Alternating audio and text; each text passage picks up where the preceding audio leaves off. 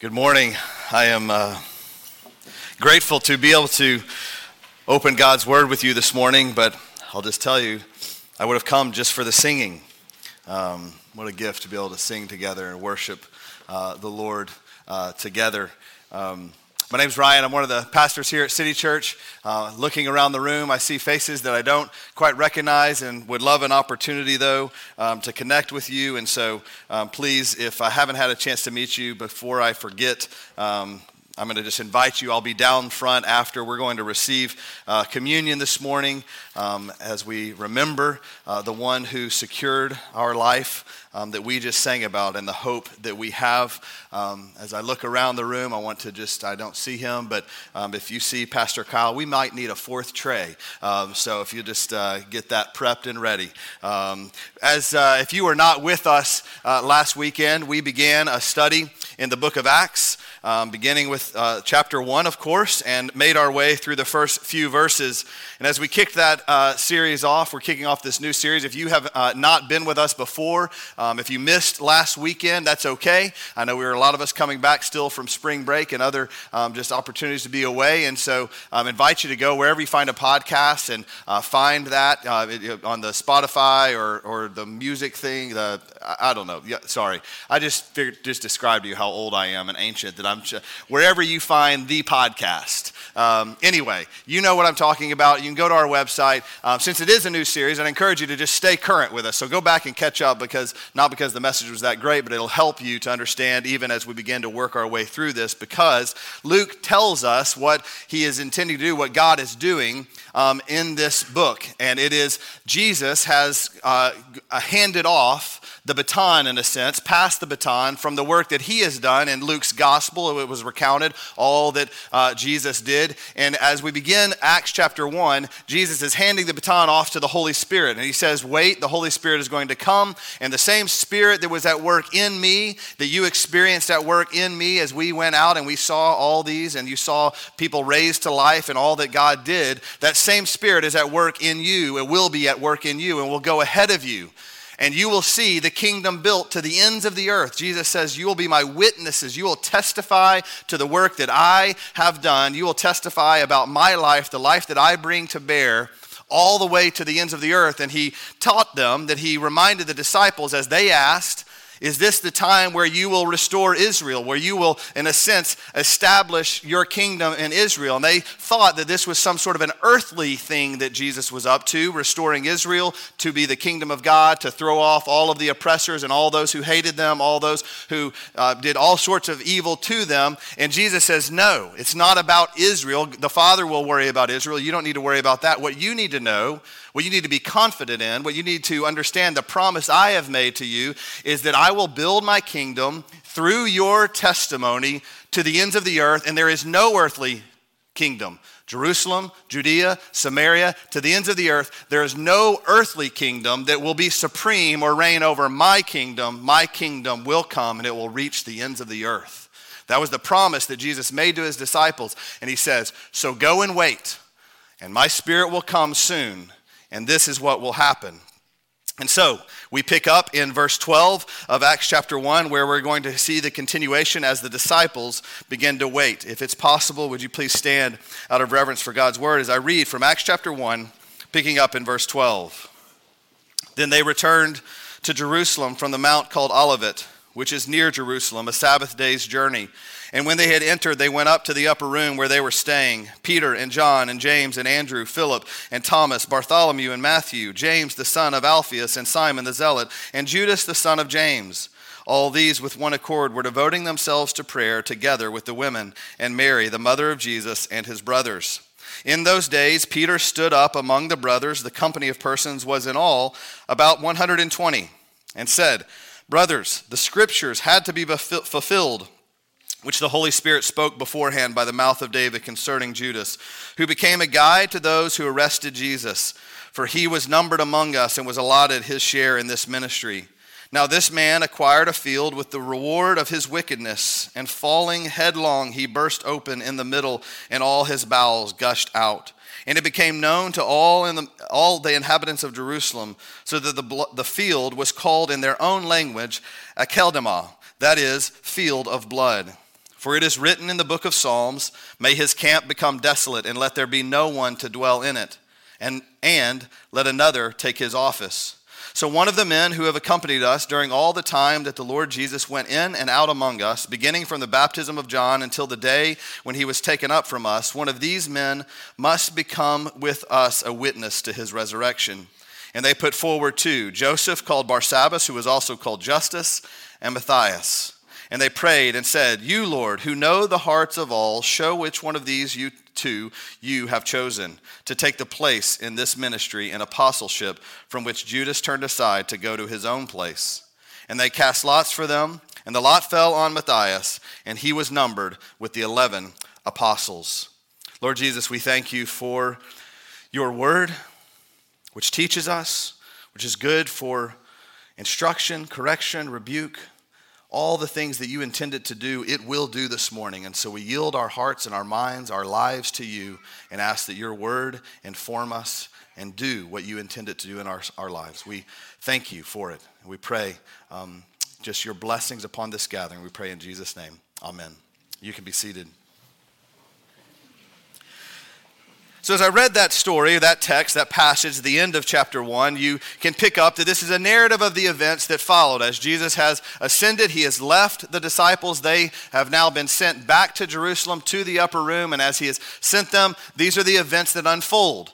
And so I want to just sort of quickly, in a sense, recount for you or tell you, describe for you a little bit of what is happening in this passage as we work our way through from verses 12 through 26. And I just want to summarize that for you. And then I want to come back, and this is a little bit of a different sort of delivery method for some of you who have been around for a while. Then I want to come back, and I want to focus in on 3 verses that I think are very helpful to help us understand how do we apply this story that just seems like a story about some people in the past. Yes, they were God's people. What were they doing? And help us understand how we can apply that to our own lives. And so some context for what has happened here. First, it says there in verse 12 that they returned to Jerusalem from the Mount called Olivet. They're on the Mount of Olives. This is a separation. There's sort of 2 mountains or hilltops. We might describe this isn't Colorado mountains. This is a desert, and so this is Middle Eastern mountains. And so you have the Mount of Olives, and then you have the Kidron Valley that separates those 2. And on the other side is the Temple Mount. You can stand on the Mount of Olives, and you can see the Temple Mount on the other side. It's about a Sabbath day's journey, which is in a sense 3/4 of a length. The reason it's recorded as a Sabbath day's journey, it was about as far as you could walk without breaking the law. If you were walking on Sabbath, you were allowed to walk about 3/4 of a mile without that becoming work. And so the journey between where they were and going back to Jerusalem to the upper room, this is what was happened. So they began to walk. It says that the whole group is there. The disciples return to Jerusalem, and there are the 12 plus all of these women, the family of Jesus, and a total of about 120 people. Now, the reason that Luke records 120 is very important. It's not that there was only 120 people or that that's an exact number. Again, more than likely, it's 120 plus. But according to Jewish law, 120 people was what was required in order for a sect of people or a community of people to be recognized as its own community. And so Luke is recording that this new community of people numbered 120 and therefore, according to Jewish law, could be recognized as its own new community of people. What we are seeing here, the story that is told as these people gather, the 120 plus some of them, they are gathered together. This is the very first time since Jesus has ascended to the right hand of the Father that the church is gathered. We are seeing in this story the first time in human history that the church is gathered together. And so they gather in this upper room. Just another point about the upper room, this is more than likely not the same upper room that the disciples gathered in where Jesus shared a meal with them. That room was probably a little bit smaller. This was going to be a much larger room because, again, there's 120 plus people. And so in that context, there are stairways. Usually the homes or these buildings would have some exterior stairways. You could walk up to a 2nd or 3rd level. There'd be an open room there where they could gather. And this is the place that they used to gather together. Luke continues as he talks about, or he quotes Peter beginning in 15. Peter begins to speak, it says. It says, in those days, Peter stood up among the brothers. And we're going to come back to that. And he begins to address them, to tell them, we need to replace Judas. And there's a parenthetical that is found in verse 18 that Luke kind of interrupts what he's quoting Peter to say, this describes what happened to Judas. Judas went out, purchased a field, fell headlong, his bowels burst open, gushed out, it says. Rated R version, I get it, all right? But this is what has actually happened to Judas. Now, some of you, I expect a few of you who've been around for a while, you're Bible scholars, and you would say to yourself, but hey, Matthew's account of Judas's life is a little bit different. And I highlight this because sometimes this can be confusing. We read here in this account, this sort of short parenthetical about what happened to Judas, but if you're studying Matthew in your fight club or in some other gathering of believers, you're saying it talks about Judas with a lot more detail. It says he was hung. It says that there was an exchange of money again for the field. The field is different, all of these sorts of things. And you might begin to be tempted to think that God's word is in conflict with itself. This is why I highlight this, because I want you to know pastorally, God's word is never in conflict. What's happening here is that there's a different purpose in Luke's writing versus Matthew's writing talking about this. Luke is focusing on Peter choosing the replacement of Judas. In verse 18, even in most of your Bibles, and you'll see, I think on the screen, it's in parentheses. There's a parenthetical. I took it out. Yes, no, it's there. I always got worried about myself. But yeah, there's a parentheses.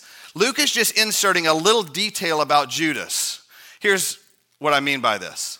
If I were to tell you that athlete A transferred, he entered the transfer portal and left one school to go to another. I'm talking about college sports here, if you follow that world a little bit. And I would say to you, this athlete left, he entered the transfer portal, and he went to another school. I've told you what has happened in that person's life. I've given you little details about the life.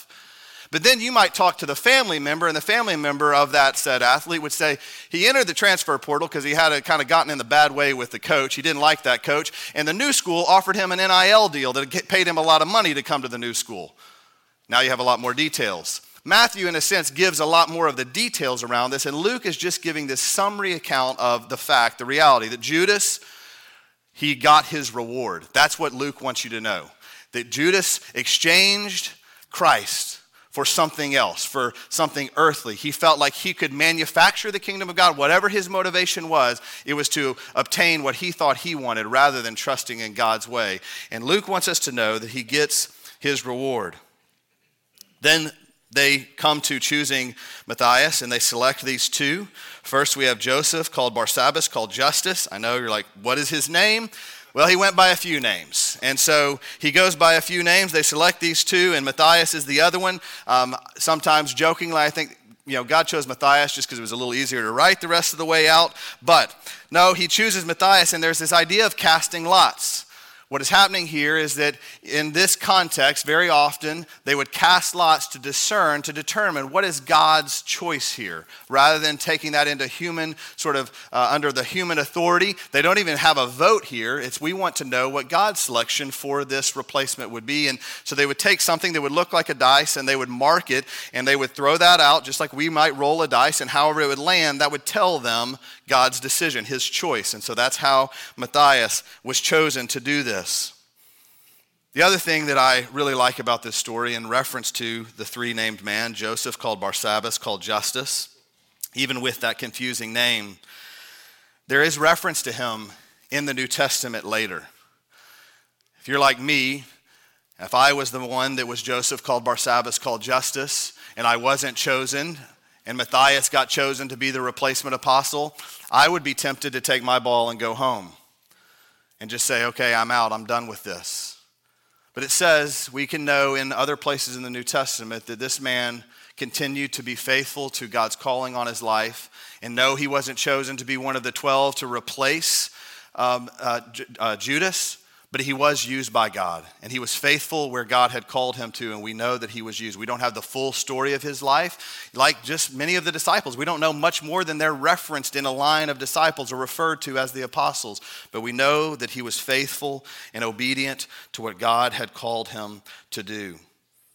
It's a good encouragement to us all God is the one who calls. God is the one who chooses. God is the one who uses us.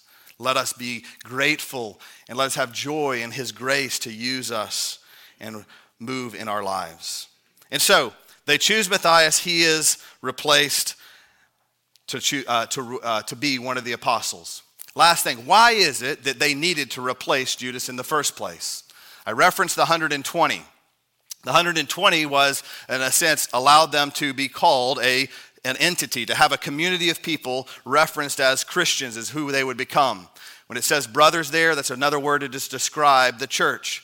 Well, with having your own community, you had a ruling council, and the apostles were called by Jesus to be witnesses to the Jews. And there were 12 because they were representative of the 12 tribes of Israel. So one apostle for every one of the tribes of Israel. And so it was important, and as Peter's going to get to, it's commanded of us in Scripture, we're told in Scripture to find his replacement. And so they needed to have 12 because the 12 was the number that Jesus had chosen. And so that is why they had to find that replacement. So as we dig in on this, why does all this matter? And what can we learn about this story, this season, where the apostles are waiting for the Holy Spirit to come and really to begin their ministry? What can we learn that is helpful in our own lives? Well, I want to focus first on verse 14. All these, this is in a sense a summary of what is about to happen. All these with one accord were devoting themselves to prayer together with the women and Mary, the mother of Jesus, and his brothers. They were devoting themselves to prayer. I titled this sermon, Prepare in Prayer, because they are preparing for the ministry that God has entrusted them and given to them. And as they prepare, the first thing they do is they pray. The church, in its very first gathering in the history of the world, commits to prayer. This can teach us a lot. Prayer is the evidence of faith. I want you to think about the circumstances that these people find themselves in. The disciples and all the 120, they're gathered. They've just seen Jesus depart from them. He has left. He's told them that the Holy Spirit is coming, but they're in this waiting period. They're waiting for God to continue what he has started, to move. And as they're waiting, the very first thing that they do is they pray. The reason that they would pray is because they had faith. They believed the promise that Jesus had told them. They believed it. They had faith.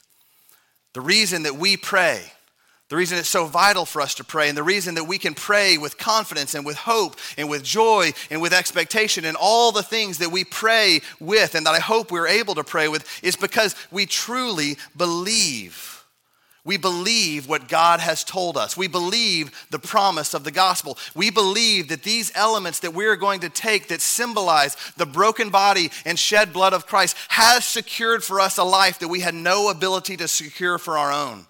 And because we believe that, we go to God in prayer. That's the means that he has allowed us to do that. If we take the counter of that, I think one of the reasons that we so often don't pray, or perhaps we don't pray, is because we don't really believe, right? We're not sure that God really hears us. We're not sure that God really cares. But let us be a people who, like this early church, gather together and commit to pray because we have faith. Let our faith be evident in how we pray. The book of James talks about that there is faith and there is actions that are in response to that faith. And sometimes that's gotten a little bit out of order in church history and in the history of the world. But what we can know is that James teaches us that if we really believe, there will be actions that flow from that belief. There will be a way of living. There will be an obedience to God's word. And God has given us the gift of prayer. If we have faith, let us pray as evidence of that faith. The second thing I think we can learn from this is that prayer is the evidence of great need. It's the evidence of our understanding of the need that we have. Again, think about what is happening in this context. These disciples have just seen Jesus leave them. He has departed from them, and they have been told that they will be his witnesses to the ends of the earth. I don't know about you, but if that's me, I'm thinking, I don't know how he's going to do that. I don't know how I'm supposed to do that. Here's what happens to me in my life. If there's some sort of big task or there's something out there that's a little heavy and I realize I've got to have this conversation with this person or I've got to deal with this circumstance, I've got to meet with this person, all those sorts of things, all part of my life, all things that, yes, in a sense I enjoy, but also sometimes can weigh on me. Here's what I do. I lay in bed at night and I begin to just sort of process through that. And what if I say this? And then how's that going to go? And then he's going to say that. And then there's going to be a response. And but if I said that wrong and then, oh man, I misstepped over here. And then I look up and it's 3 a.m. And I'm like, what is going on? My mind has just gone all sorts of places just thinking about this task in front of me. And these disciples have been told they're going to be the witnesses to the ends of the earth. I can tell you just as a testimony, as we began to pray and believe that God had called us to plant this church almost 15 years ago, and then fast forward a few years and we actually started the labor of that and beginning to meet with people and connect with people. I had no idea. The reason we moved here in 2011 and we didn't launch a first gathering called City Church until 2014 was because it was 3 years of me laying in bed till 3 a.m. thinking, I don't know how you're going to do this, God. I didn't pray enough, candidly. I should have prayed more. I understood in those moments the great need that I have. As we prepare to plant a new church, the Bridge Church, to go out from us, I don't know how God's going to do that. There's so many unknowns about what God is going to do. We need to be a people of prayer because it shows us our desperate need. These disciples understood how needy they were for God to be at work. They weren't trying to figure it out on their own. And because of that, they went to God in prayer. The disciples had so many obstacles in front of them. They knew their need. Third, seeds of unity are sown in prayer. Notice what it says. Again, look closely at verse 14. All these with one accord. All these with one accord. They were unified in their hearts. Because they prayed. Because of their prayer, there was unity that was built. Paul talks about in Ephesians chapter 4, he instructs the church. He says to the church, make every effort to keep the unity of the Spirit. You have to work for this. Unity doesn't just happen. Don't do it right now, but if you look across the room, I guarantee you there's someone in an earthly sense that you're like, yeah, I didn't really like the way they talked to me the other day. I didn't really like that they didn't invite me to that party. I didn't really like that didn't go my way. I really didn't like that situation, or they kind of, you know what, they jumped in front of me in line in the coffee, deal. They didn't pay for my coffee, whatever. I don't know what could have happened in your world, but my guess is that at some point or another, one of us has offended one another. I tell you all the time, here's my promise to you, I'm going to let you down. All right? I'm going to do everything I can. I'm going to love you. I'm going to try. I'm going to do but I'm probably going to let you down. And there could be a breakdown in that unity because of that. But we are committed to it because we have to strive for it. If you haven't been downstairs in our family room, this is a place that we gather in smaller groups sometimes. You go down along the way. It's in the basement here. We have it on our wall, Psalm 133. How good and pleasant it is when God's people dwell in unity. We have that there because we gather sometimes in small groups, and it's important that we remember that we're focused. They were of one accord. And how did they build that one accord? How did that unity come together? Because they were committed in prayer. As we pray, do you know what happens? All those earthly small things become just that because none of those are important. You know what matters most? That I know that I'm a sinner that is praying to an almighty God who hears my prayers and in some way is going to respond and move in accordance to my prayer, just like he's going to do that with you, my fellow sinner brother or sister. We are unified in our need for the gospel. We are unified in what Christ has done for us. In all those things, as we pray together, walls come down and unity is formed. Seeds of unity are sown. And this is why I believe that they committed themselves to be of one accord as they prayed. Notice the next word it says, with one accord, were devoting themselves. That word devoting is an action item. It is something that they were committed to. They devoted themselves. This is an aspect of the community coming together, and they are, in a sense, made to pray. They said, we have to pray. They knew they could do nothing else. Think about, again, the task that was in front of them. It was a great task.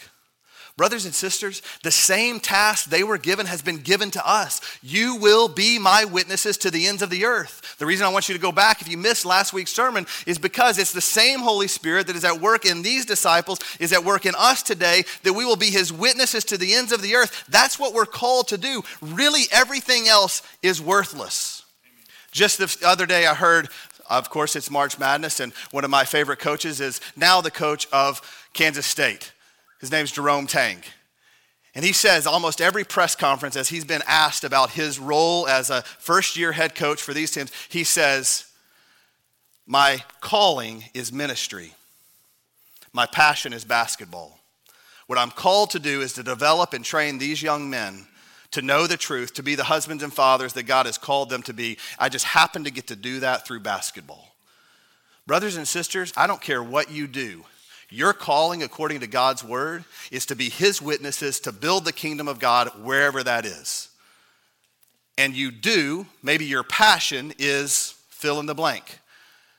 My passion is spreadsheets. I love spreadsheets. I'm good at spreadsheets. I do that very well. By the way, this isn't me. I'm just speaking facetiously for Pastor Kyle this morning. But my calling is ministry. As I crank these spreadsheets out and crunch numbers and do all that I do with my neighbors, and I share my report with the other guy and talk to him about that, I'm going to realize my ultimate responsibility is to build the kingdom in his heart, in his life, in whatever way I have an opportunity to do so. How are you going to do that when you're looking at a spreadsheet all day if you don't pray and ask God, the Holy Spirit, to move through you and give you those opportunities to open those doors, whatever it might be? Only God can do that. See, here's the other thing that we know to be true. If we're alive in Christ today, friends, it's because God has raised us to life. I know a good number of you, and I know those of you that I know in this room as I look around the crowd, I know that there's not any one of you that I know that say, hey, I'm pretty good at saving people. I mean, maybe as a lifeguard, but I'm talking about like real death to life, Jesus type of saving people. I don't think there's any one of you that would say, raise your hand, hey, Pastor, I'm actually pretty good at that. If you know that it's not you who save people, and you know that it is only the power of God that raises dead men and women to life, how do you intend to do that if you haven't sought God in prayer? You won't. Again, it's not your job. What your job is to pray and ask the Holy Spirit to fill you with the right words, the wisdom of what steps to take, the direction to go, the people to speak with, to ordain your circumstances so you engage with those people, and to give you the courage and the boldness to have the right words to say when you get there. Whatever that is, it's all God. We have to seek him through prayer. Sometimes we get this backwards. We think too often, I know I do this very often, that we should do as much as we can do and then pray. I'm going to do this, I'm going to do that, I'm going to plan, I'm going to strategize, I'm going to do, all these sorts of things. And at the end of the day, after I've kind of figured out I've done all that I know to do, then I'm going to pray and ask God to kind of do the rest. As you hear me say that, you understand, you realize the idiocy that statement is. It's futile. No, we must be people who seek God and pray and pray and pray and ask God to do all the work that he can do. And then we take our small seed of faith and do the little bit that we can do. After we've bathed it in prayer, covered it in prayer, we need to stop being so many people of action. And I know the culture compels us and calls us and directs us to always be doing things. The best thing that we can do is pray and ask God to move as only he can. And then to lead us in the small steps of faith that we should engage in. As I talk about this, I hope you can understand the connection here. Pastor Kyle mentioned that we're going to gather on the 30th of this month. By the way, the 30th is our 9-year anniversary as a church. It just happened to fall on that day. We didn't plan it intentionally. I realized it sort of after. But March the 30th, we're going to gather in our first night of prayer for 2023. Brothers and sisters, as I've encouraged you and invited you and asked you to come together in prayer, one of my anxieties, I'll just confess to you, is that you might begin to see this or hear this as some sort of law on you. that you have to come to prayer, and if you don't come to gather with us in prayer, that you're not checking the appropriate box and that God doesn't love you or something like that. Just let me just be very clear with you. I don't want you to come to prayer to check a box. I don't want you to come to gather with us in prayer in order to appease me or any one of our elders or anybody else in the world. I want you to gather in prayer with the same heart that these disciples came to the Lord with, understanding that they came with faith. They came understanding how desperate they were for God to move, that they had a great need. They came to sow seeds of unity to build themselves up as a family. They came because they wanted to devote themselves to the only thing that ultimately could move God to work, which was prayer. So I invite you to come to pray out of love, out of need. I need your prayers. Our church family, we need one another's prayers. And so I plead with you to come that evening and pray with us. Pray for me. Pray for one another. Pray for the work that we've been called to do and ask God for his help.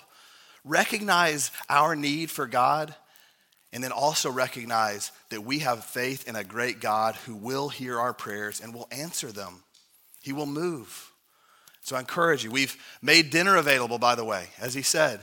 It's simply just to make life a little easier for you.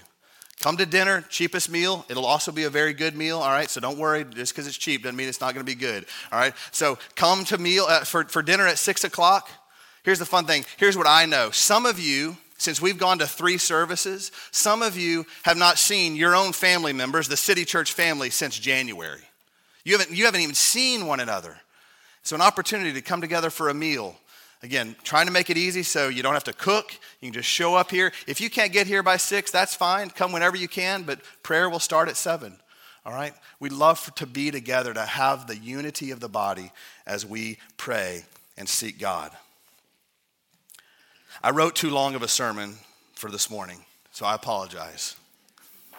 But I want to very quickly, because I'm almost out of time, just skip one section or kind of scan this very quickly. Invite you to go back and study this closer. But in verse 16, Peter has stood up. And Peter says to all those who are gathered, brothers, the scripture had to be fulfilled. Peter references the scriptures. As we think about the scriptures, yes, we have this instruction and this calling. We can see this. We can learn a lot through the way the church came together in prayer. But we can also learn a lot of where Peter sort of staked his life. And that was on the word of God.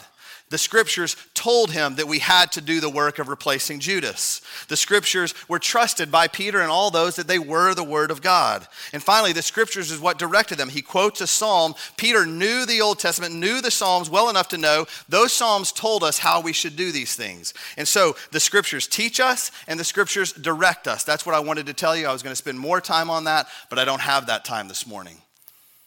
But as we come to the close of this, here's what I want to wrap up before we receive from the Lord's table. It says in verse 15 again, in those days, Peter stood up. Peter stood up. We can't too quickly gloss over who is the one who is speaking here. Peter, who just like Judas, denied Jesus. Peter denied him 3 times. Judas, yes, sold Jesus out for 30 pieces of silver, but in the same way, Peter denied Jesus. He had a fear of man. He was more worried about saving his own life than he was about the kingdom. And as I think about that, as we think about that, I hope that that gives you hope. Peter gives us hope because he is a perfect example of one who messed it all up, just like Judas did. He messed it up. Some of you in this room, I believe, I've got to just know, I trust that there's some of you here that are thinking back on your life and you're saying, Peter messed it all up. I've messed it all up. I missed this. I didn't do this right. Whatever that thing in your past is, and you're allowing it to sort of rule over you in such a way that you think, I can't be used by God. There's no way that God could work in my life. Let Peter this morning give you hope. Because Peter is the one who's now leading the church. And how does he do that? Peter also leads with hope. There's almost zero doubt in my mind, while it's not recorded for us, that Peter is thinking about his denial of Christ as he is telling the story of replacing Judas, and had to be thinking to himself, it could have been me. I could have been the one who was out in the field with my bowels burst open. But God's grace came and met him, and he was restored.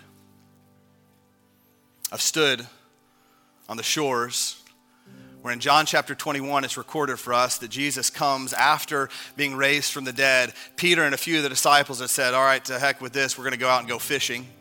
Not a bad idea. A few of us probably would have done that.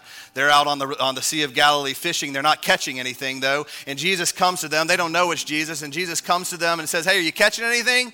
They say, no. He says, cast your nets on the other side of the boat.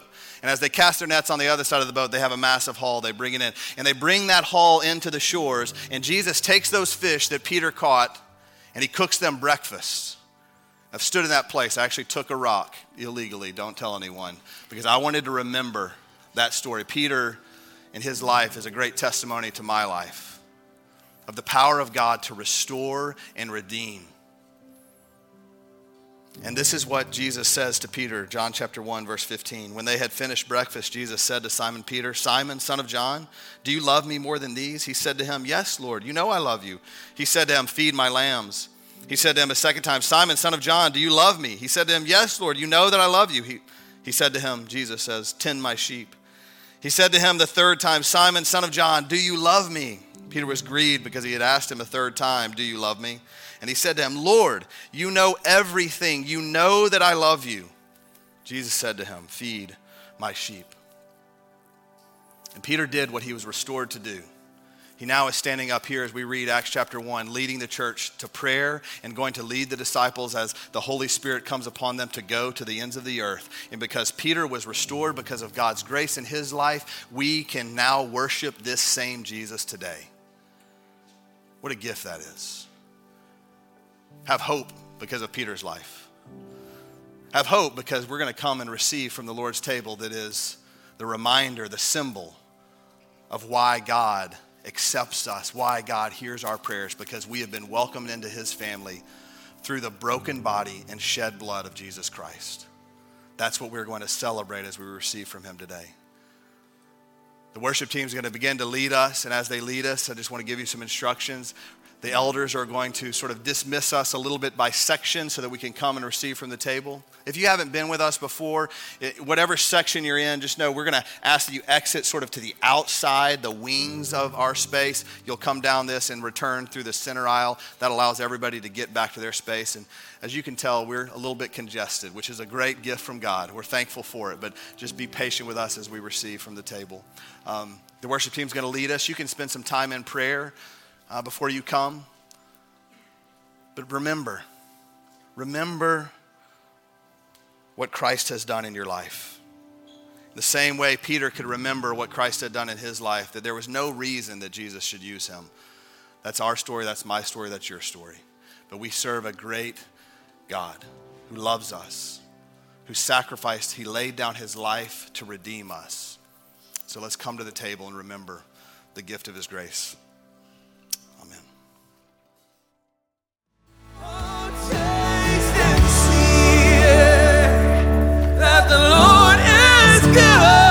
Thanks for joining us for the preaching of God's Word at City Church Melissa. We meet Sunday mornings at 8, 9:30, and 11 a.m., and we look forward to meeting you there soon. City Church Melissa, for the glory of God, the good of the city, and the hope of the world. Oh, you